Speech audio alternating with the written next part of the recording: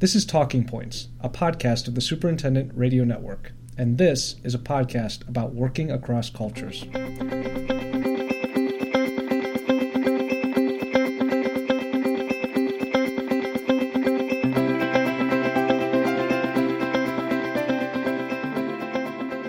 I'm your host, Kyle Brown.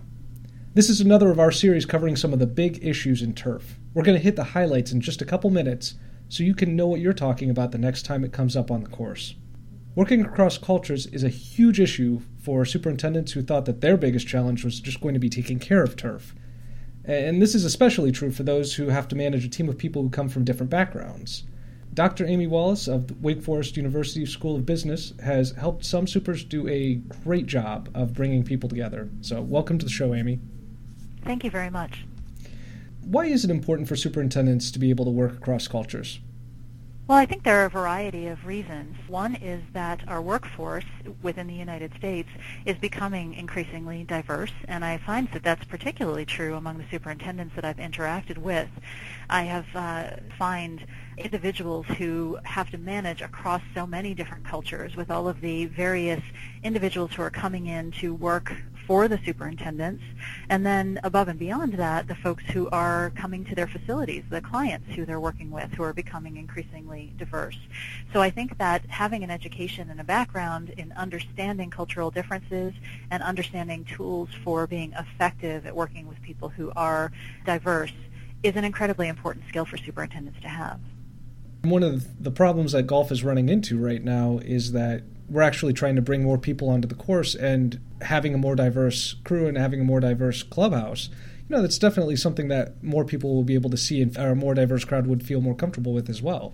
And I think that one of the things that superintendents may not recognize on a day-to-day basis is that while they're in the process of simply managing their teams and doing their jobs, they are behaving as role models, and their teams are looking at them to figure out how to behave, how to interact with other people, how to engage with folks who are different. And so I think that the more that superintendents create that culture within their staff, the easier it's going to be for those staff members then to interact with clients, to interact with one another, to welcome new and different people coming into the facility, whether as employees or as clients. So what are a couple, maybe just one or two small steps that a superintendent can take to kind of bridge that gap? Well, I think first is recognizing that different does not mean bad, that someone being different creates an opportunity to learn from them, creates an opportunity to appreciate culture that's not like your own, to appreciate varying ways of doing things, to appreciate varying ways of interacting. And if we can adopt that mindset, that rather than thinking that we have to manage diversity, which often implies minimize it, try to minimize the impact of it, try to pretend that it's not there, instead thinking about this in terms of how do we take full advantage of the diversity, how do we leverage the variety of perspectives that we have, the varieties of work styles and of ways of interacting with the world. If they can find a way to harness that, they can do great benefit to their organization. So the first step is really a shift in mindset from managing diversity to leveraging diversity, and that concept comes out of a gentleman by the name of Martin Davidson, who's written a number of great books about this topic and is one of the leading academics in the field, but his books are remarkably well written and easy to read for folks who are not academics, because academics can tend to prefer the really deep stuff. But I think that other things that can be done are things like not being afraid to ask questions. I think that sometimes we are socialized to think that if someone is different, we have to pretend that that doesn't exist, right? Everyone is the same in my eyes, and if I treat someone differently, maybe that feels risky, or that feels unsafe, or that feels as if I'm calling something out that I shouldn't be. And really what we're finding is that people who are best at managing diversity are folks who are willing to say, you know what, you and I are different, and let's talk about that, and let's figure out how our perspectives might complement each other, how our perspectives might compete with each other, and what that means about how we're going to work together. And so it's okay to say to a colleague, tell me about your culture, tell me about your background, tell me about how people might work differently in your culture than they do here. Tell me about how I can motivate you and encourage you to want to share ideas with me, for example. So is that the kind of conversation that you'd have, not necessarily in a morning meeting, but maybe talk to someone while you're raking bunkers or something like that? For a lot of folks, it feels best to have that kind of conversation informally at first. And if you're trying to build a culture where difference is discussable, starting with informal conversations, starting with even simple things like hosting a day where folks bring in meals from their culture to a potluck lunch or something along those lines. Or, as you said, having those conversations while you're right next to each other working on a particular task, that can feel safest and be most well received. For some folks, having that conversation more formally is something that needs to evolve over time because it can be too intimidating to feel like you're being asked by your boss about your background. So it sounds like you're saying that a couple of the really big things to do are to sort of think of these things more as leverage rather than having something that you have to manage, and then also being able to start that conversation.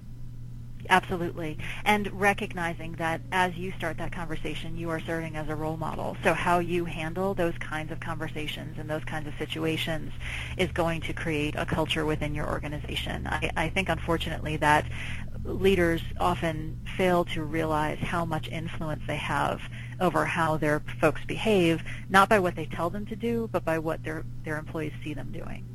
Absolutely, yeah. Any other quick tips you'd like to add?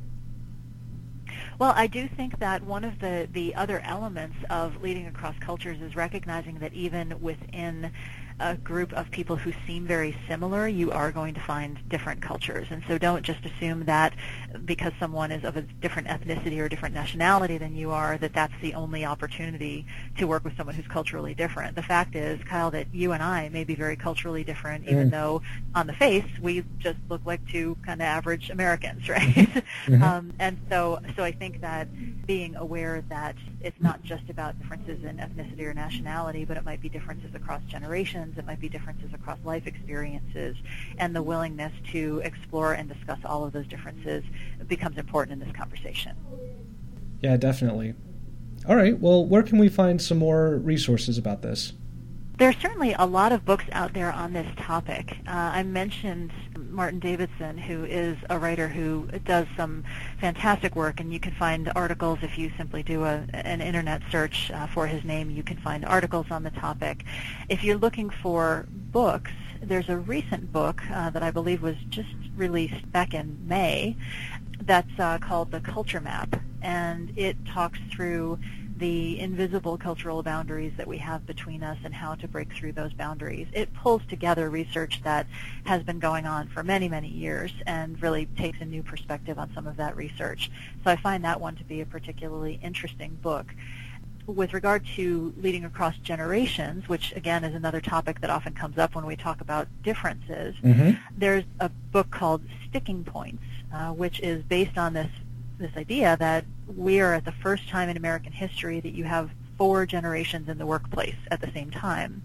And so they talk about the ways that creates difficulty and how to overcome those difficulties. That one's called Sticking Points by Hayden Shaw. So I find that to be a really valuable resource. I think, though, that we need to keep in mind that probably the most valuable resource that any leader has available to them is the people that they work with, the people who work for them, the people that they work for. And so opening up to those kinds of conversations is your best way to learn about this topic. I'll definitely have to look into those, and you're absolutely right. All right. Well, thanks so much for your help today, Amy. Thank you for having me. You've been listening to the Superintendent Radio Network, the podcast of Golf Course Industry Magazine, a production of GIE Media, Inc. I've been your host and producer, Kyle Brown. You can find all of our podcasts on iTunes or the SRN page on golfcourseindustry.com. Talk to us at srn@gie.net or at GCI Magazine on Twitter. Thanks for listening.